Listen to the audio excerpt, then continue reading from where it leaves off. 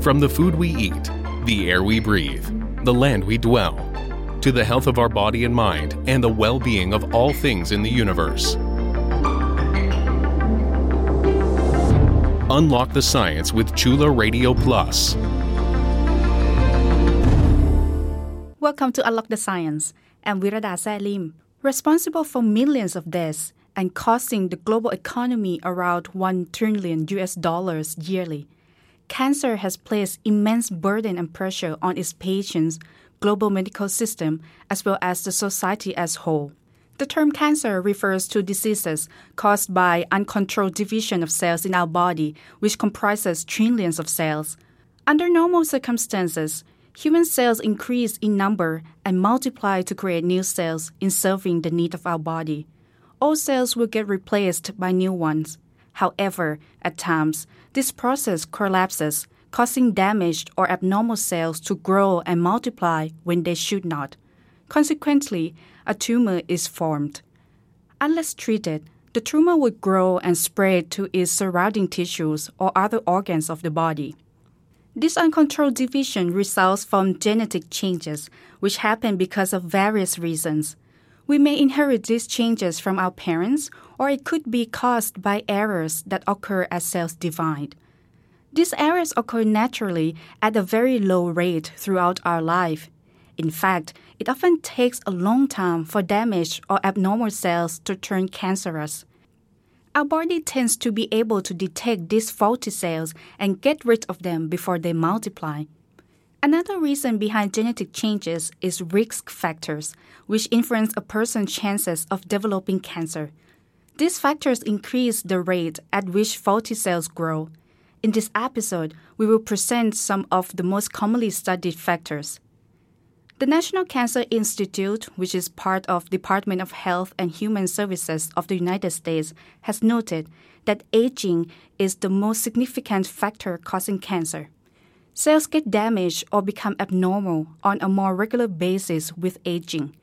The body's ability to eliminate these cells weakens as we age, leading to a higher risk of cancer in our later stage of life. In addition, lifestyles play certain roles in a person's cancer development. World Cancer Research Fund International, a London-based leading organization conducting studies on the relationship between diet, nutrition, physical activity, and cancer, has shown strong evidence that consuming alcohol, red and processed meat increases risk of cancer, whereas dairy products, whole grain, vegetables, and fruit decrease such risk. The organization has also pointed out that excess body fatness and weight are associated with higher risks of cancer in adults. In other words, being obese or overweight in adulthood puts people at high risk of cancer. Another lifestyle responsible for cancer incidence globally is smoking tobacco. The American Cancer Society, a national voluntary health organization in the United States, and Cancer Research UK, a cancer research and awareness charity based in the United Kingdom, have separately said that there are at least 70 cancer-causing substances or carcinogens in tobacco. Therefore, cigarette smoking plays a key role in causing deaths from cancer. The last well-known factor is what our skin gets exposed to daily: sunlight. The sun produces ultraviolet radiation, which damages and leads to early aging of human skin. This could eventually cause skin cancer. People are advised to avoid spending too much time under the sun, particularly from 10 a.m. to 4 p.m. when the sun rays are highly harmful. In terms of types of cancers, more than several hundreds of types of cancer have been recorded worldwide. They are named based on the organs or tissues where the tumors form, such as blood, glands, skin, bone, etc. There are 4 stages in most types of cancer, which describe how much cancer has grown and how far it has spread. In the first stage, cancer is located in a small area of the body.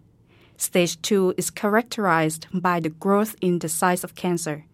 What these 2 early stages have in common is that cancer had not spread anywhere in the body. Cancer continues to grow larger in stage 3 and may have spread to its surrounding tissues or lymph nodes. Lymph nodes are tiny organs in many areas of the body that serve to eliminate germs, infections, cancer cells, and other foreign substances. The last stage is called metastasis, also known as advanced cancer, which means that cancer cells have spread to at least one organ of the body and formed a new tumor there. Advanced cancer disrupts body functions to a great extent and is the major culprit for patients' deaths. The International Agency for Research on Cancer, a specialized agency under World Health Organization, estimated that there were more than 19 million cancer cases and over 9 million deaths in 2020 around the world. The agency also found out that in 2020, the number of new cases of breast cancer surpassed that of lung cancer for the first time, especially in low and middle-income countries. Over the past decade, breast, colon, and lung cancer recorded the highest incidence in most parts of the world. To help us understand more about this global health issue, Unlock the Science reporter Ha Wang Mang talks to Associate Professor Dr. Virote Sriuranpong, a lecturer of medical oncology from Department of Medicine, Faculty of Medicine, Chulalongkorn University. Dr. Virote is also the director of the Excellence Chulalongkorn Comprehensive Cancer Center at Chulalongkorn Hospital. Generally speaking, do people in Thailand regularly undergo cancer screening?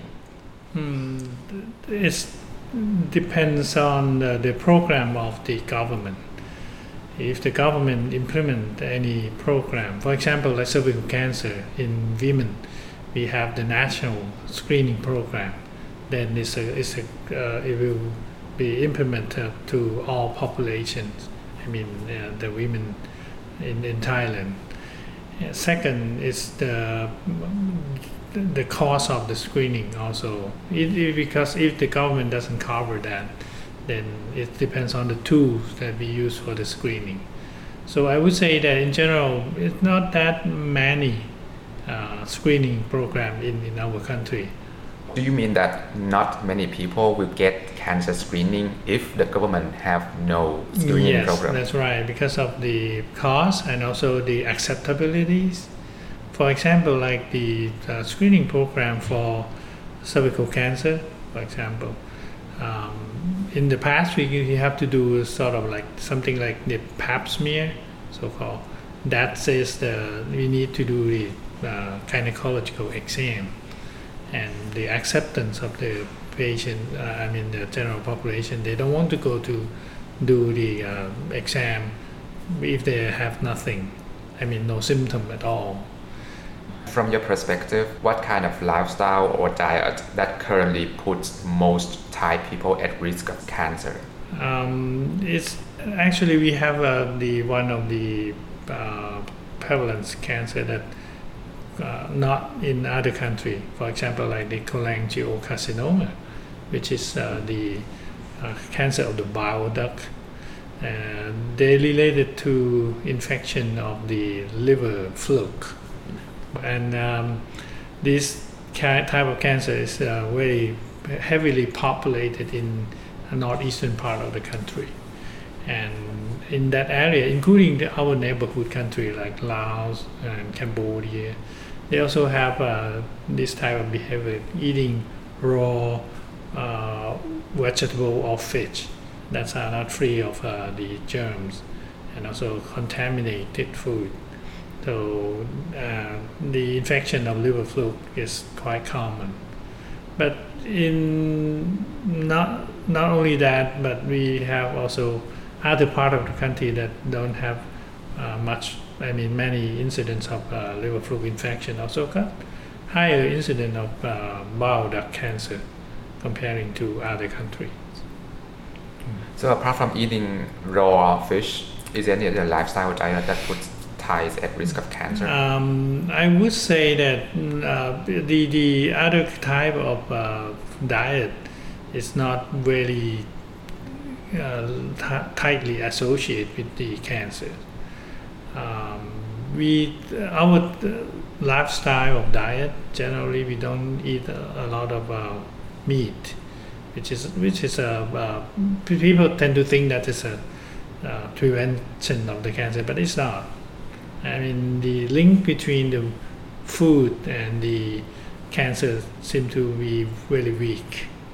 As I say, in the developed country, the lifespan, they have a longer lifespan, but they tend to, in Western country, they tend to eat more meat.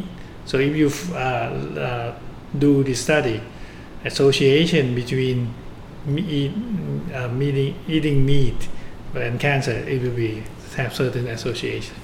What would you strongly advise everyone to do daily in order to minimize cancer risks? Yeah, I think that it's a good idea to moderation of the food and decrease the amount of fatty food and more vegetable and more fibers, and include physical activities that will keep your body in a good shape, and that will prevent several things, not only the cancer. It's prevent cardiovascular disease or other metabolic disease, for example, like diabetes, hypertension, and that will be the healthy way. We recommend at least 3 times a week of exercise. Can be running, can be walking, or elderly people can be just swinging their arms, but the exercise have to be continuously at least 15 to 20 minutes each time, and to allow the heart rate to going up above 100, but not too high. And that will be a good exercising. It's an aerobic exercise, but you don't have to do it strenuously, like 2-3 hours. And that's not necessary for the healthy heart or your body. That is Unlock the Science reporter Ha Wang Mang talking to Associate Professor Dr. Virote Sriuranpong of Faculty of Medicine, Chulalongkorn University. We will take a short break now. You are listening to Unlock the Science on Chula Radio Plus. Statistics from the International Agency for Research on Cancer of the WHO show that approximately 1 in every 365 Thai people of all ages and genders was diagnosed with cancer in 2020.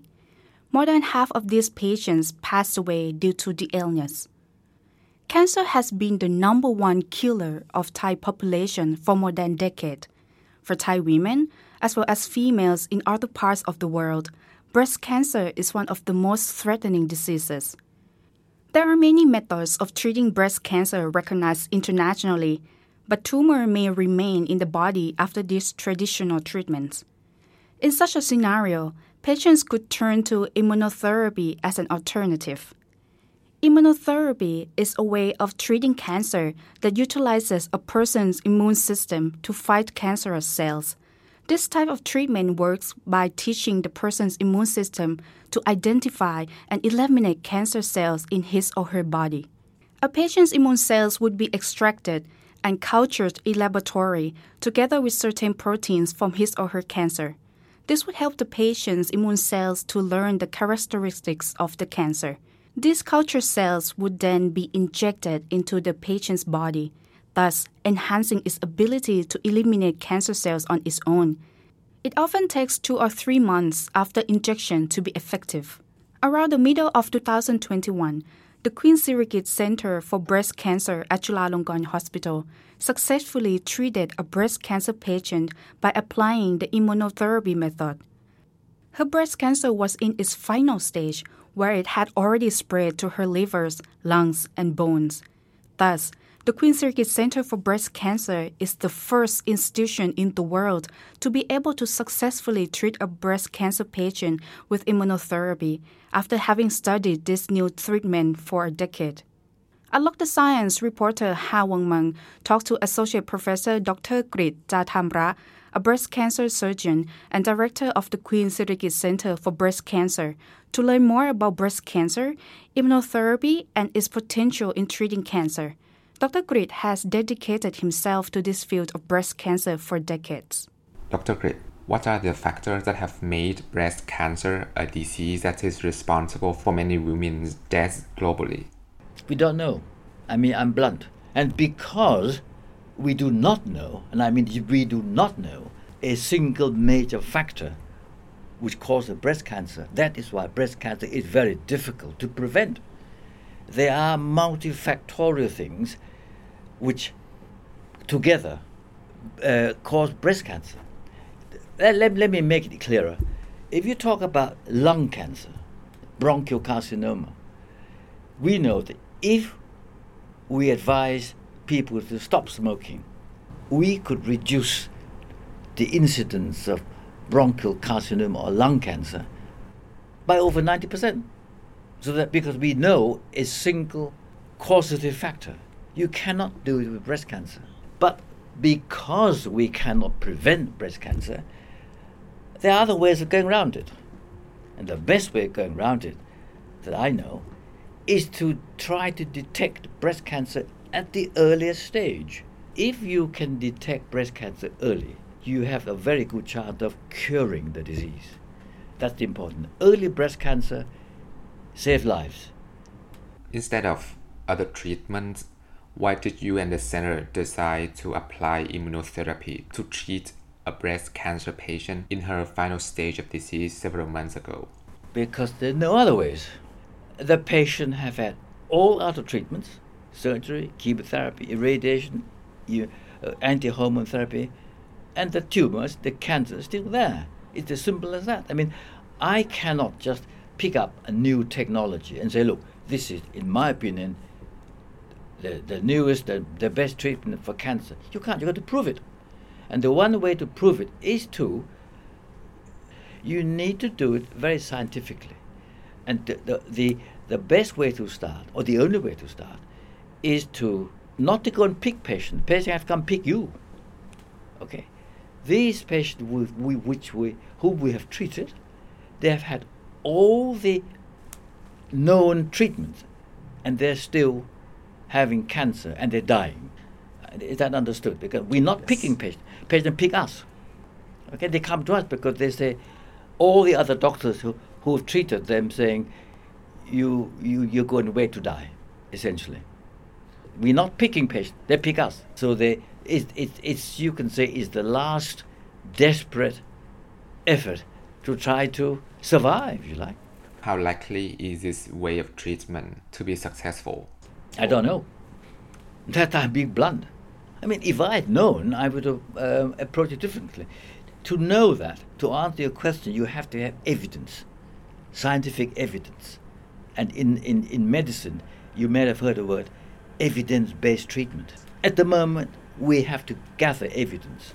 And the only way to gather evidence without doing any harm is to wait for patients to come to us. We then assess the patient, talk to the patient, and then, okay, we say, you've done everything else, nothing else helps. Let's combine our efforts and use this immunotherapy to treat. I didn't know. I thought I had a chance. I'm not being clever.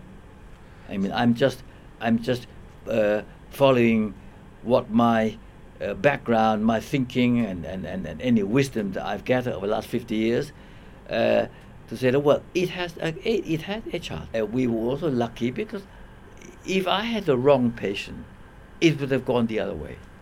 The first patient we treated had breast cancer, and it spread to the lung and the liver, and also to the bone. She'd had everything else, so that's when we started to offer immunotherapy, and she's agreed, knowing everything that she needed to know about immunotherapy, i.e. I did not make a promise, but we're going to try our best to help. We are gathering evidence, and during our process of gathering evidence, we've been lucky because we have 2 successful patients in the world. I claim this because there's nothing in the literature about immunotherapy treating breast cancer with success.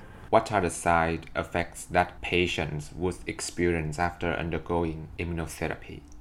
The reason why we chose this is because it's probably one of the most complicated, but the good thing about it is it has very few real complications. Very few. Well, because we don't inject any chemical. We use the patient's own cells, so they're not life-threatening anyway. But we will have to gather evidence as we go on. What other complications we're going to come across?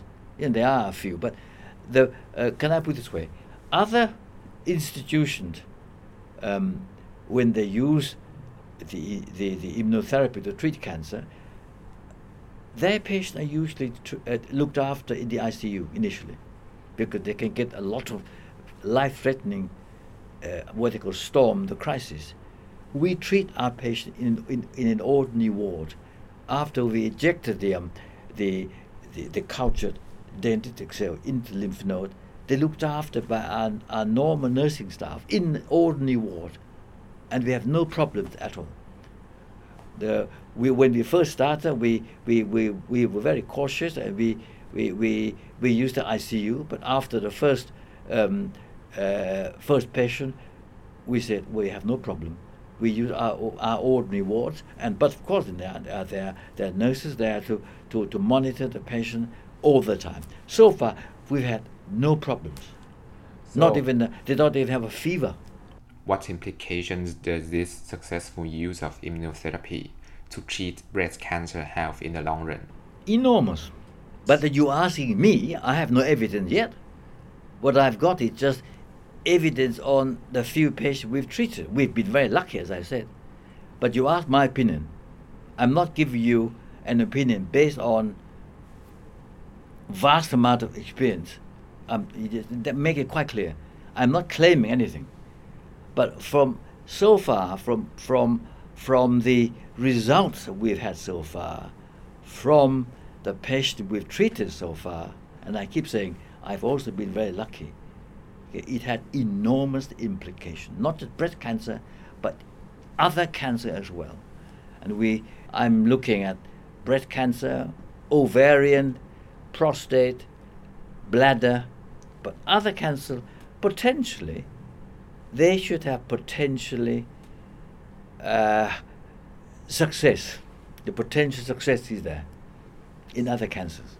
If we were to ask me this question in 3 years' time, I should be able to answer it with a lot more evidence to back me up. At the moment, you ask me, I give you my opinion. I'm not saying, for my opinion, it's going to be proved right, but I hope it will be. But it has enormous potential to treat cancer in general. Associate Professor Dr. Virote, the oncologist, shares with Unlock the Science that cancer would continue to be the number one killer, not only in Thailand, but also in other countries in the foreseeable future. When it comes to breast cancer, which cannot be prevented, a campaign at Queen Sirikit Center for Breast Cancer has been running for 13 years now to draw people's attention and raise their awareness of breast cancer treatment and the benefits of early breast cancer detection. Discussing about immunotherapy, Associate Professor Dr. Kris said this treatment should not be used for breast cancer in its early stage at the moment, as there are other conventional treatments that are more suitable for the early stage of this cancer. The future potential of immunotherapy in treating other types of cancer and save more lives could be expected if there is more evidence to determine its effectiveness and its currently rather prohibitive cost becomes lowered. Unlock the Science would like to thank Associate Professor Dr. Virote Sriuranpong, an oncologist from Department of Medicine, Faculty of Medicine, Chulalongkorn University, and Associate Professor Dr. Kris Chatamra, Director of the Queen Sirikit Center for Breast Cancer. I hope you enjoy our program. You can listen to Unlock the Science on Chula Radio Plus at FM 101.5 every Saturday from 1 p.m. to 1:30 p.m.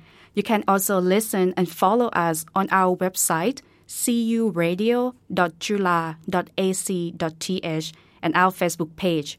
Our show is also accessible as podcasts, including on Apple and Spotify. See you again next Saturday. Have a nice day.